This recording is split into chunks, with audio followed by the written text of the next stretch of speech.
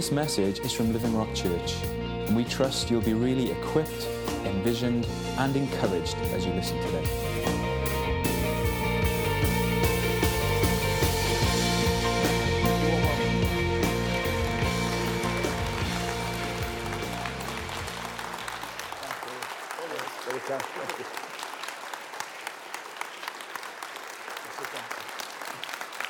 Thank you. Thank you very much for the warm welcome, David. It's good to be back with the family of God. Yes. I was told you are the best people in the whole of Leicestershire. And looking around, that's probably so. Probably true.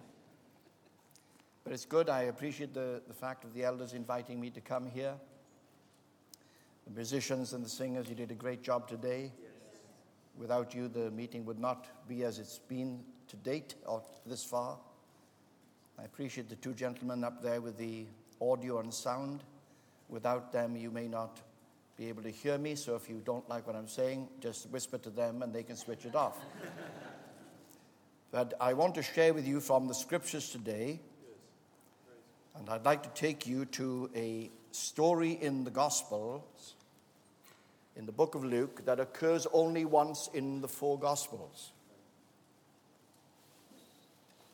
We are going to read a part of one chapter that leads to the next chapter, as in the Bible. I do so because the Bible, when it came to us, that is in the original text, had no chapters or verses. Oh, yeah, that's right. And sometimes we miss really what the Spirit is trying to emphasize when we stop at a particular chapter, when the Spirit wants to take us further on. So I'm reading from Luke's Gospel, chapter 18, and from verse 35, and we will read into the chapter 19, concluding at verse 10. And I'm reading this morning from the New Living Translation, from verse 35. As Jesus approached Jericho, a blind beggar was sitting beside the road. When he heard the noise of a crowd going past, he asked what was happening. They told him that Jesus the Nazarene was going by. So he began shouting, "Jesus, Son of David, have mercy on me." "Be quiet," the people in front of him said. But he only shouted out louder, "Son of David, have mercy on me." When Jesus heard him, he stopped.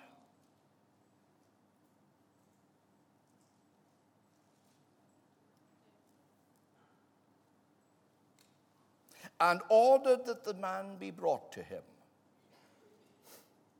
As the man came near, Jesus asked him, "What do you want me to do for you?" "Lord," he said, "I want to see." Jesus said, "All right, receive your sight. Your faith has healed you." Instantly the man could see. And he followed Jesus, praising God. And all who saw it praised God too. Jesus now entered Jericho and made his way through the town. There was a man there named Zacchaeus. He was the chief tax collector in the region, and he had become very rich. He tried to get a look at Jesus, but he was too short to see over the crowd. If he wasn't Jewish, he would have been Welsh.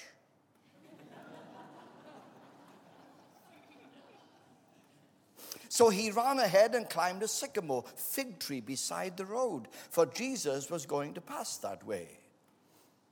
When Jesus came by, he looked up at Zacchaeus and called him by name. "Zacchaeus, quickly come down. I must be a guest in your home today." Zacchaeus quickly climbed down and took Jesus to his house in great excitement and joy. But the people were displeased. "He's gone to be the guest of a notorious sinner," they grumbled. Meanwhile, Zacchaeus stood before the Lord and said, "I will give half my wealth to the poor.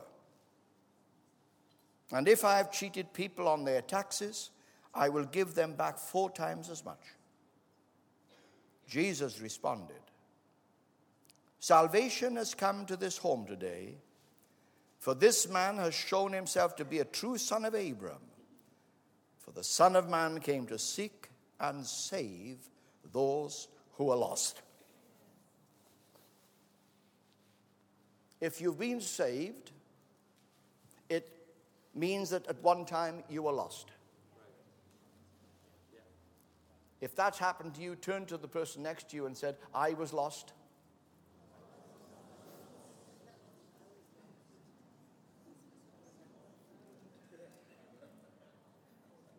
Some of you have already gone on further. That is, Jesus allowed you to find yourself. You lost your true self.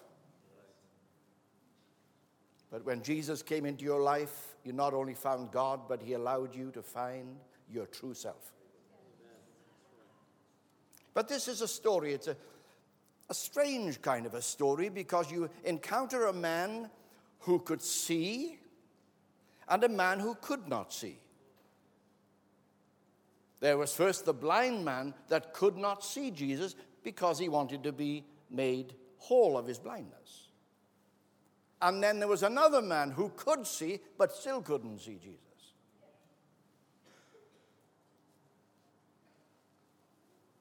Jesus performs a miracle on the first man. Why? Because God is in the business of doing good. There isn't anyone who ever came to Jesus and therefore came to God with a request that God turned down. If people needed to be healed, they would express their hope and their aspiration, and Jesus did it for them.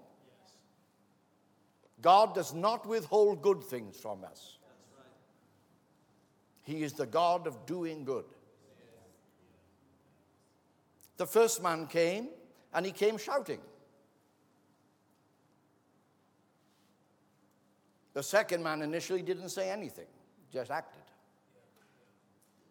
But the first man was so desperate to be healed that he shouted at the top of his voice. He was very irreligious. He did not know what the inside of a church was. But he shouted. Why?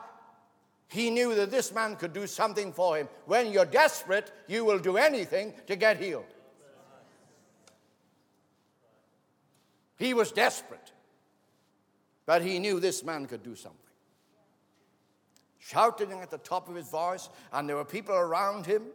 Why was he shouting? Because of the noise that was there. People were walking with Jesus. Jesus is walking down a road, and around him he is being thronged by people who just want to be near this, quote, healer. All they wanted to be was to be associated with this healer. If they'd had autograph books, they would have wanted the autograph. But this man did not want just to be with Jesus. He wanted to see not only Jesus, he just wanted to see. But he had to get Jesus' attention. Sometimes people need to get God's attention, and God wants to see that they really are seeking his attention. So he shouted at the top of his voice, and religious people told him, "Be quiet."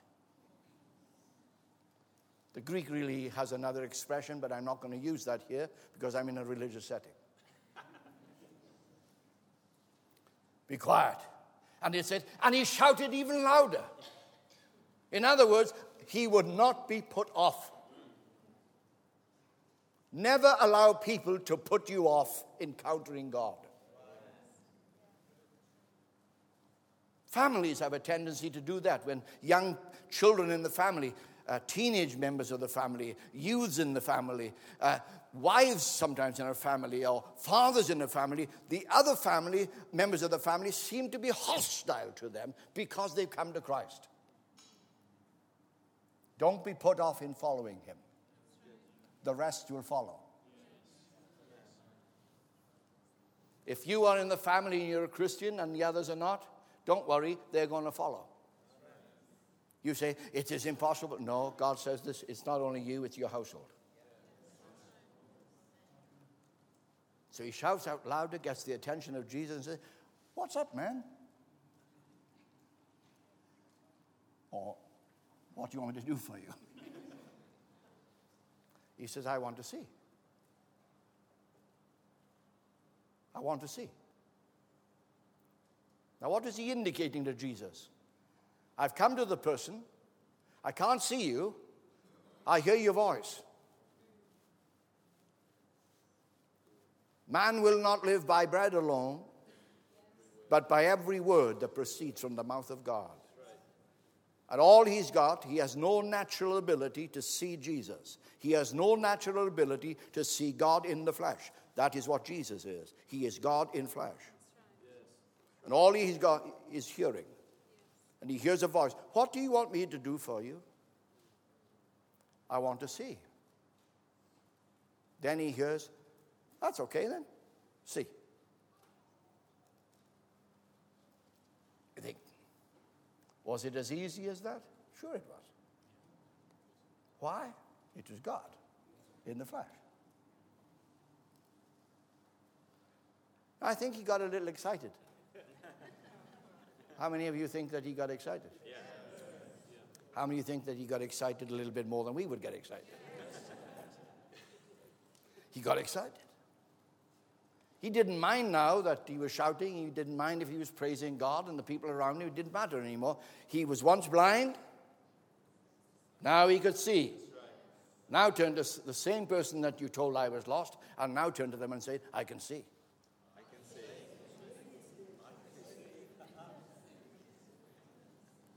We were blind. Now I can see. I may not know lots of things, but one thing I do know. Once I was blind, now I see. There are many things I don't understand, but I do know this. And I understand this. I knew where I was before I met God, and now I know where I am, having found him. And I'm glad. If you are glad, turn to somebody now and smile and say, I'm glad. We're just helping the meeting come to life, you know. Now, all this little story and event, which actually took place and did happen, happened as Jesus is walking on his way to Jericho. It's on the road. There are people that have observed the blind man being healed. They're making a noise, and suddenly they're talking about healing. But there are people up ahead in Jericho, and one of them was a man called Zacchaeus. His name means purity. It's amazing how your name does not really reflect your character. It says he was the chief tax collector. We all love people who work in the tax office. But he was a Roman tax collector. He was a Jewish man collecting taxes for Rome. The Jewish people were a subjugated nation under Rome. Anyone that worked for Rome was despised by the Jewish people. He more so because he collected taxes. Now, a tax collector is not like our tax collectors today who send us a little bill to say the government need this. So you just fill your check out and send it to HM Customs and Revenue. It wasn't like that in those days. It was Rome would tell the tax collector, this is the amount of money we want. As long as you pay us that, no matter what you get from these people, the rest is yours. He was the chief tax collector, and he became very rich at the expense of other people. He was not liked. So when he hears that this man Jesus is coming to town, he's not wanting to be left out. He says, I want to see him like everyone else. But he has a problem.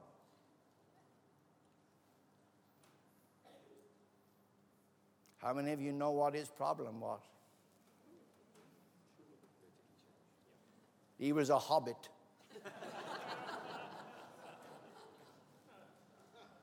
The Bible says he was short. That means really short. It says he was short, he could not see over the crowd. It wasn't only that he was short, but it also means that other people were tall. Whatever it was, his horizons were obstructed by other people. I cannot see what I want to see. When I sat here this morning, I was just reading this morning while I was sitting down, my mind went back to 1953. In July 53, the Queen Elizabeth II, came to visit my country, Wales. And I was in the Cubs, the boy Cubs, the Cubs. And we all lined on the mountainside. The mountain was called the Graig Mountain, near my town of Aberdare. And up that mountain, to get to the top, there was a winding road. And the Queen had to go up that road in her kind of what I call cavalcade of motors. People were waving to her. And I found myself on the mountainside with my friend Barry. We were two Cubs, all dressed up in our little Cubs outfit and hats to wave to Her Majesty as she went by. But you know what? We couldn't see her because we were little Welsh boys. We were short. We kind of... You used to see a car coming up, and then suddenly I looked around and thought, she's got to go round that bend and to get up there, and there seems to be no people on that hill. I said, Barry, quick, let's run. So we scampered up the mountain and got the other side to the next road and across the road, and we just stood there all by ourselves, just waiting for Her Majesty to come in her car. And she looked and she went,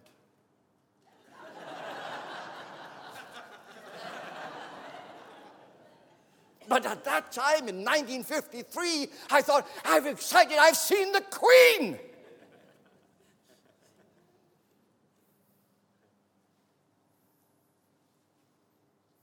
I wasn't prepared for the crowd to deter me from seeing what I'd come to see. And when this man suddenly realized I can't see Jesus, he repositioned himself. I say this to you, brothers and sisters in Christ, or those of you that may not be my brothers and sisters in Christ. You may feel that you're facing challenges that have always been there for you, and they are. And they always will be there if you just stand in the same place. You've been praying and hoping that that will disappear. But it's not going to disappear. It'll only disappear if you reposition yourself.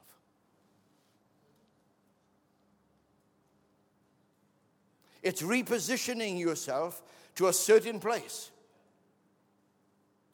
Now, he just did not run anywhere. He ran to what was going to be for him the highest point. And for him to get to the highest point, he had to do something that chief tax collectors don't normally do in Leicester. It'd be a strange thing to go into this city to see a chief tax officer on the top of a lamppost. Or particularly in this particular area, on top of the church steeple. What are you doing up there? He didn't care. I don't care what people thought, he said. I don't care what they think. I've got one thing in my mind. I want to see him. I don't care how I look. I want to see him. I've seen people come into meetings that don't know Christ. They come in and week out. They're from religious backgrounds and some from no religious background, and they're in the same state as they've been for a long time, and they're never going to get out of it until you reposition yourself to see Christ. You need to meet Jesus. Yeah, that's right. You were here today to meet Jesus. You may have come in your own mind to think about, I'm going to that meeting to enjoy a meeting with people. No, you've come to meet Jesus. That's right. Yeah. I came to meet Jesus. It's the only reason I'm here.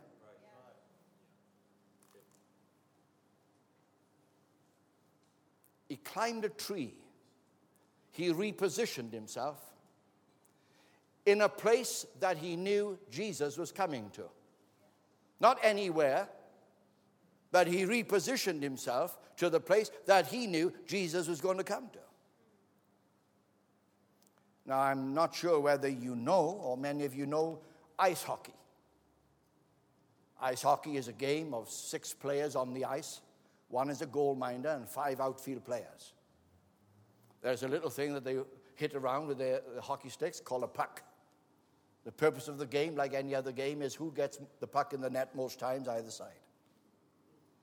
But one of the most famous hockey players, a Canadian man called Wayne Gretzky, scored more goals than any other hockey player that had played. When asked how it was that he scored more goals than anyone else, he said this: I am not where the puck is on the ice. I am where it's going to be. In other words, when everyone else was hitting each other against the boards and hitting around, he was just around the net. And suddenly the puck came across and goal. People looked at him and said, he doesn't do anything. Yes, he scored the goals. You can play a lot on the field, but in the end, it doesn't matter if you have 90% of the puck or 90% of the ball or 90% of anything. If you don't win, you've lost. Yeah, that's right. And can I say this? There's no real remembrance of losers. Please hear me. Life does not really remember losers. It remembers winners. And also understand this about winners. Winners are not people that fail. They are people who don't quit. I've made many mistakes in my life and fallen forward. That's what I teach my grandson now. Said, if you fall over, fall forwards. When you pick yourself up, before you pick yourself up, bring your legs up to where your head is. And you've gained some land.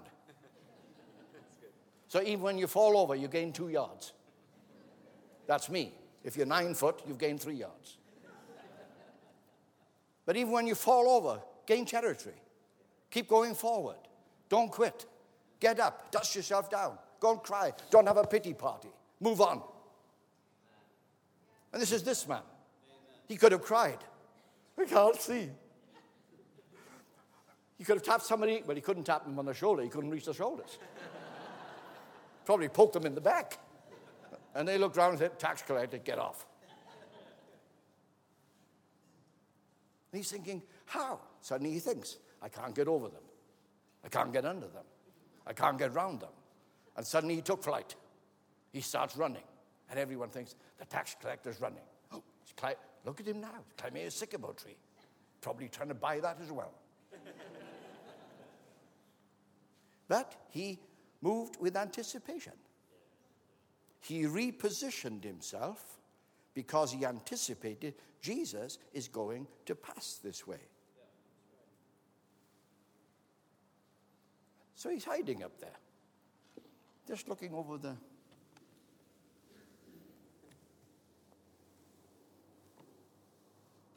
Suddenly Jesus comes right under the tree and he's hiding amongst the foliage of a sycamore tree. And Jesus just stops and says, Zacchaeus, Zacchaeus, Where are you? Have you ever done that with children? Has anyone here ever lost a child in a store? Hands up, just be honest. It's going out live on tape. There are many people in this auditorium who have lost children. And suddenly you go around the store. And you get a little worried first. And then you just happen to glance out of the corner of your eye. And you see where the dresses are hanging. And you see two little legs hanging down. And you suddenly think, there's something wrong with that stall. And you think, oh, that dress hasn't got legs. It's him. So then, being a good parent, you walk around just by the dresses and you go, well, I wonder where he could be. Where do you think? John, do you know where he is? No, I don't know where he is. Do you know where he is, Elizabeth? No, I don't know where he is. And this little boy suddenly thinking in his mind, they don't know where I am. And suddenly you hear this voice, I'm here, I'm here, I'm here. In other words, get me out of here. I don't know where I am. Sometimes in life it's like that. God asks a question of us, as he did with Adam. Where are you? Now, don't think that God doesn't know where we are. The Bible calls him, in a theological word, omniscient. He knows everything. But he asks the question because, as with Adam, Adam didn't know where he was. So Jesus just stops under the tree. Zacchaeus, come down here quickly. Make haste and come down. Make haste and come down. Make haste, come down. You say, why make haste? Because God isn't going to hang around for you. Some people treat God as if he's such a benevolent God, he's going to hang around for us when we need to make a decision. He doesn't do that. My friends, he's just moving on. Zacchaeus, you come down here quickly. I'm coming to your house for tea. And suddenly, like a leopard who'd already seen his prey, he came down that tree. And they went off to the house. Little Zacchaeus, just think of the hobbits, leading Jesus, tall, upright man, not a stoop, no sign at all of weathering of his skin. Why? Because sin had never touched him in his body. Jesus never saw any decay in his body until the cross when he became sin. Just walked as a perfect man, walking with this little man to his house. Why? Because he was not only going to do something of eating in the house, he was going to do something with the man who was going to take him to the house. Religious people came out.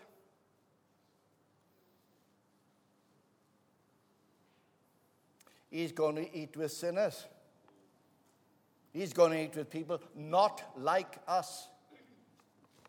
Church, don't look at people who are not like us. Remember what you were like. Yeah, very good. Yeah. I work on the streets in Cardiff. There's drug addicts. There's prostitutes. There's homeless people. You sit down with them. You talk with them. You treat them as fellow human beings. Because that is who they are. In some cases, when I go with other young men there, young men that I knew who were like that before they came to Christ. Sometimes, if you're not from that background, you don't understand. But Christ Jesus came into the world to save people like that. Yeah. Why? Because he came to save people like that. Because the people like that are also in houses of very religious people. Right. Who don't drink. They're not alcoholics. They're not addicted to gambling. They're not into sleeping around. They're not into drugs. All that. They all seem to be so nice, but they're absolutely desperate for help. I used to live in a village not far from here. Very respectable village, very respectable MP. All the people were known in the area, very kind of Many of them, most of them religious people. But you know, I could go into that village square and obtain any drug that is evident in the streets of London.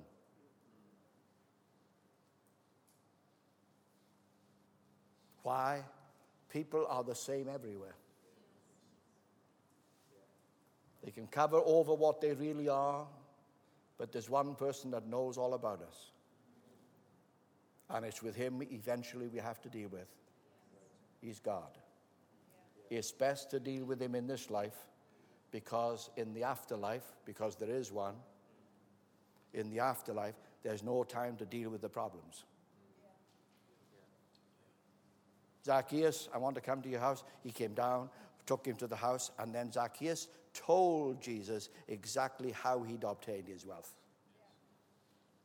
He had a little word if. If I've stolen money from people in their taxes, I will repay for. It's very difficult to talk to God like that. You know, if I sinned, God said, you have. If I've ever failed you, you have. If I did this and I shouldn't have done it, you did. Well, Lord, the way that you're telling me, you are condemning me. No, you condemn yourself. But I do want you to know, Kerry, that I'll always tell you the truth. Because if you don't accept the truth, you will never get right. Jesus looked at this man and knew he was telling the truth. He said, I want you to know, Zacchaeus, salvation's come to your house today.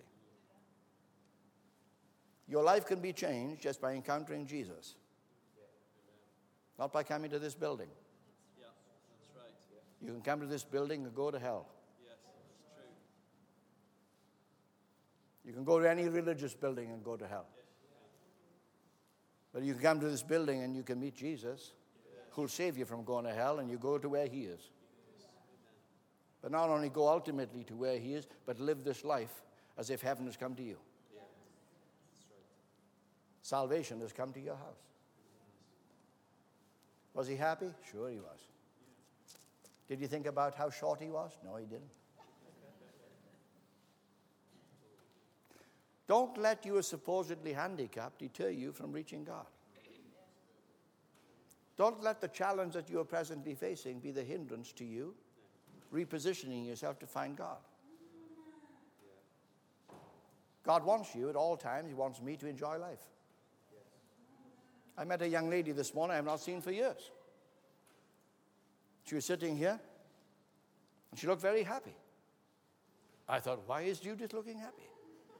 I know she's a Christian, but she looked as if there was a greater happiness about her. And I wondered why. She's always been a happy lady. So I said, hello, Judith, it's nice to see you again. Judith said, it's really nice to see you. I'm getting married Friday. I didn't even ask her. I didn't even ask Judith. She said, I'm getting married Friday. I've noticed that with a lot of young ladies when they get engaged. They normally shake you with their left hand.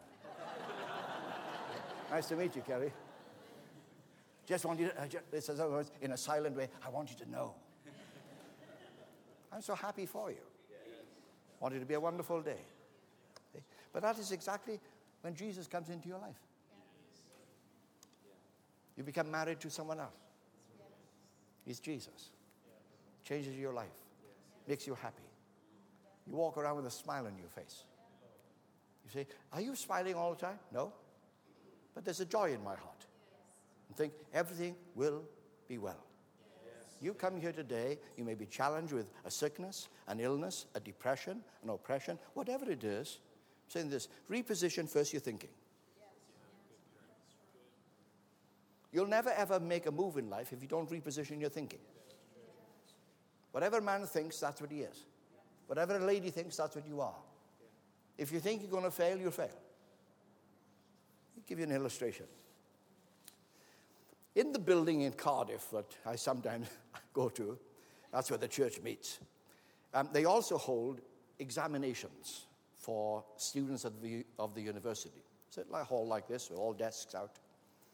And this one particular day, I went to the office there, and I met a lady who was sitting outside in the foyer, and she looked very distressed.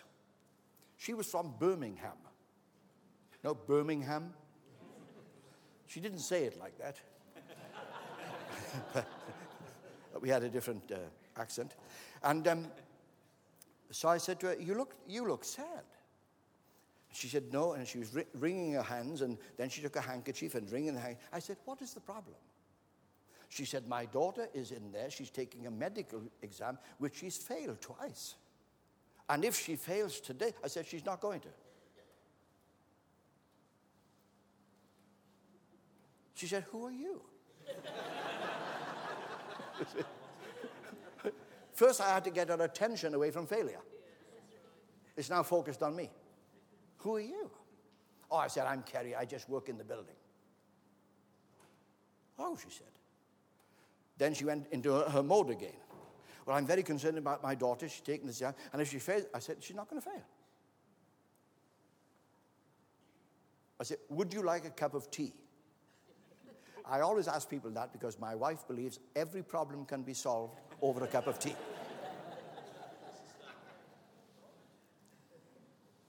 She said, I'd love one. So I brought a cup of tea out for her and just sat with her for a while. And she said, well, I'm very anxious about this. I said, now she's going to pass this exam. So I said, everything else is going to be fine. Well, she said, it's not. She's got to pass her driving test. And I said, and how many times has she failed that? She said, 4 times. I said, she's going to pass her driving test. And she's only going to pass it once.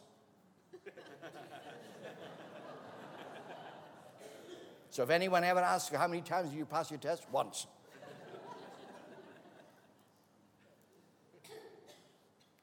So she said, are you sure? I said, absolutely sure. So let's just pray. So I said, I must go now. And I left her there. In about an hour's time, her daughter came out, who looked equally distressed. I don't know why it is. You see a lot of people who are geniuses, and they come out sweating as if they've passed, and people like me come out thinking we've passed and we failed. Anyway, this young lady came out, and I just happened to be coming down the stairways, and I said, hello. I said, it went well, didn't it? Well, I'm not sure. I said, you're going to pass. She said, I am? I said, yes. I said, I also hear you're going to take your driving test. Who told you that? I said, the lady there, it's your mother. I said, and you're going to pass that too? I am? Yes. Can't stop. I'm going. It was about a month later. A letter came to my home because I'd given the mother my address. Dear Reverend Jones, and I'm not Reverend. But I did keep the letter. Dear Reverend Jones, I have such good news to say. My daughter passed her medical exam, and she's passed her driving test. We give thanks to God for this. We thought you'd like to know. So I just wrote back and said, as I said.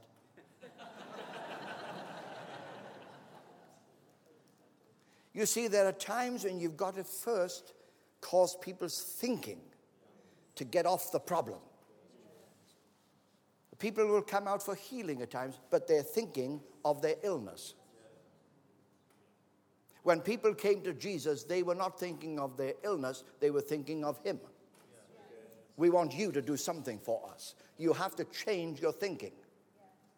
Some in the meeting could be saying this, we've got trouble in the family. Our children are not walking with God. And what's going to happen to them? Do you love God? Everything's going to be all right. All things are going to work together for good to them that love God, who are called to His purpose. You get into the scriptures and the promises of God leap out to you because as a child of God, you are different to people of the world. You now inherit His promises and God is for you. So today, it is simple. We are here this morning. We've come with our baggage and our luggage of life. I'm asking you first in your brain, in your mind, to turn off that onto Christ.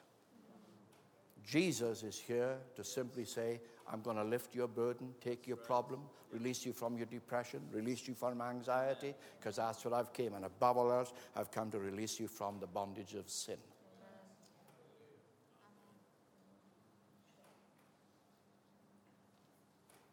And then, of course, he said, if you're sick, I want to make you well. That's the Jesus I present to you. That's the Jesus you can come to if you want to. The choice is yours, but if you're coming, come quickly. The carousel's gone round once. It may not come round again. So could you just stand in his presence, please? God is so good. He loves us.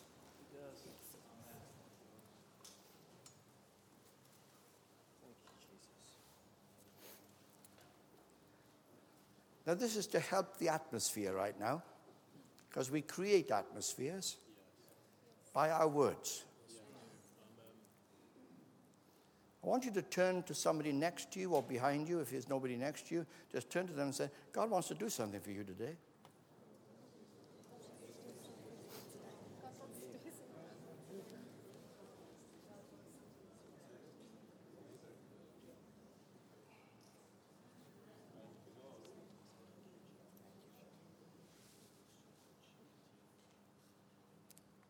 As I'm just walking here, here's one thing God wants to do.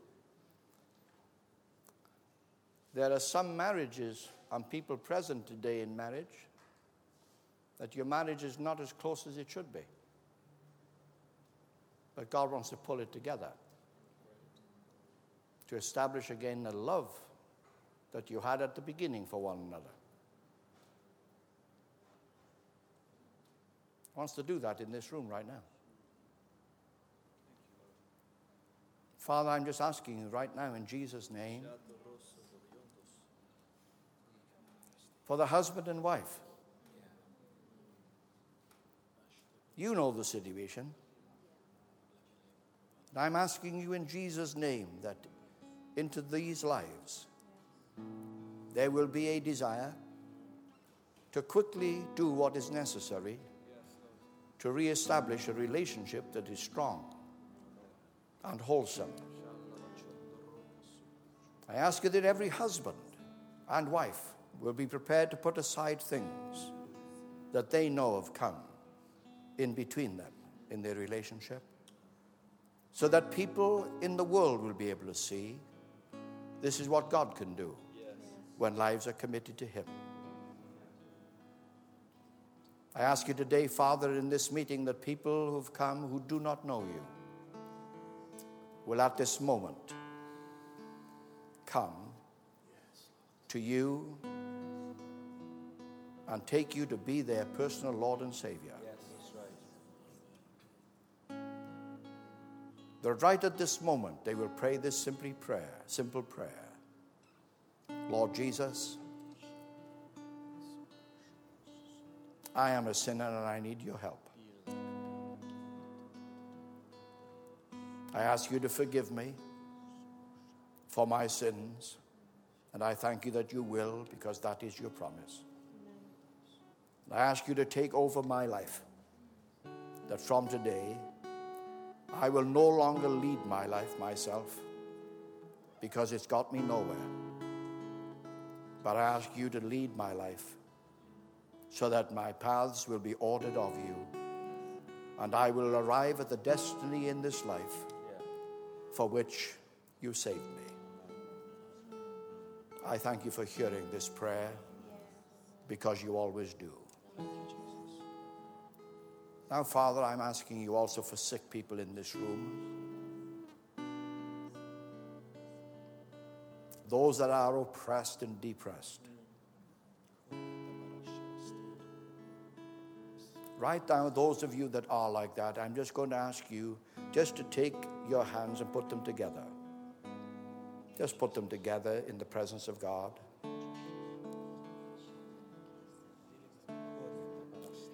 And in your heart right now, come with me to Jesus as I pray for you. Lord Jesus, I want to thank you that you overcame sin, sickness, pain, disease, oppression, and depression. You overcame all those things. And for these people right now at this moment, I'm asking you to break the yokes over their minds. Break the yokes that have been over their spirit, that in Jesus' name you will be released.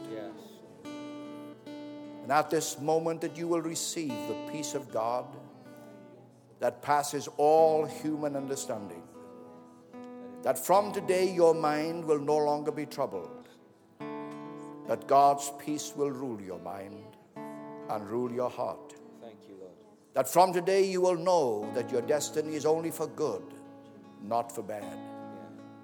That from today you will know that your next step is only going to lead you to a brighter day, not anything adverse to your life. Thank you, Jesus. So, Father, in Jesus' name, bless these people. Yes, Lord. Release them totally in life and move them on in success. And for the church here, I want to thank you for the growth. And I want to thank you for people coming from outside who may not know why they're coming, but they come under the sound of the good news that Jesus saves. Yes, amen. I'm asking you, Heavenly Father, for every Christian in this place, that we will always remember, no matter what circumstances we face in society, but we'll always remember that Christ is the answer to every need. Amen. Yes, you are, Lord. Yes, you are, Lord. Pray your blessing upon the leaders.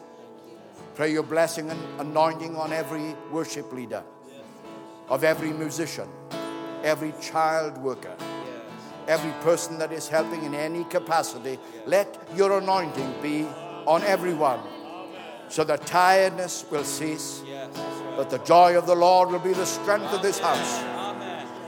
And that everyone will come knowing that in this place is the presence of God. We thank you in Jesus' wonderful name. Amen and amen.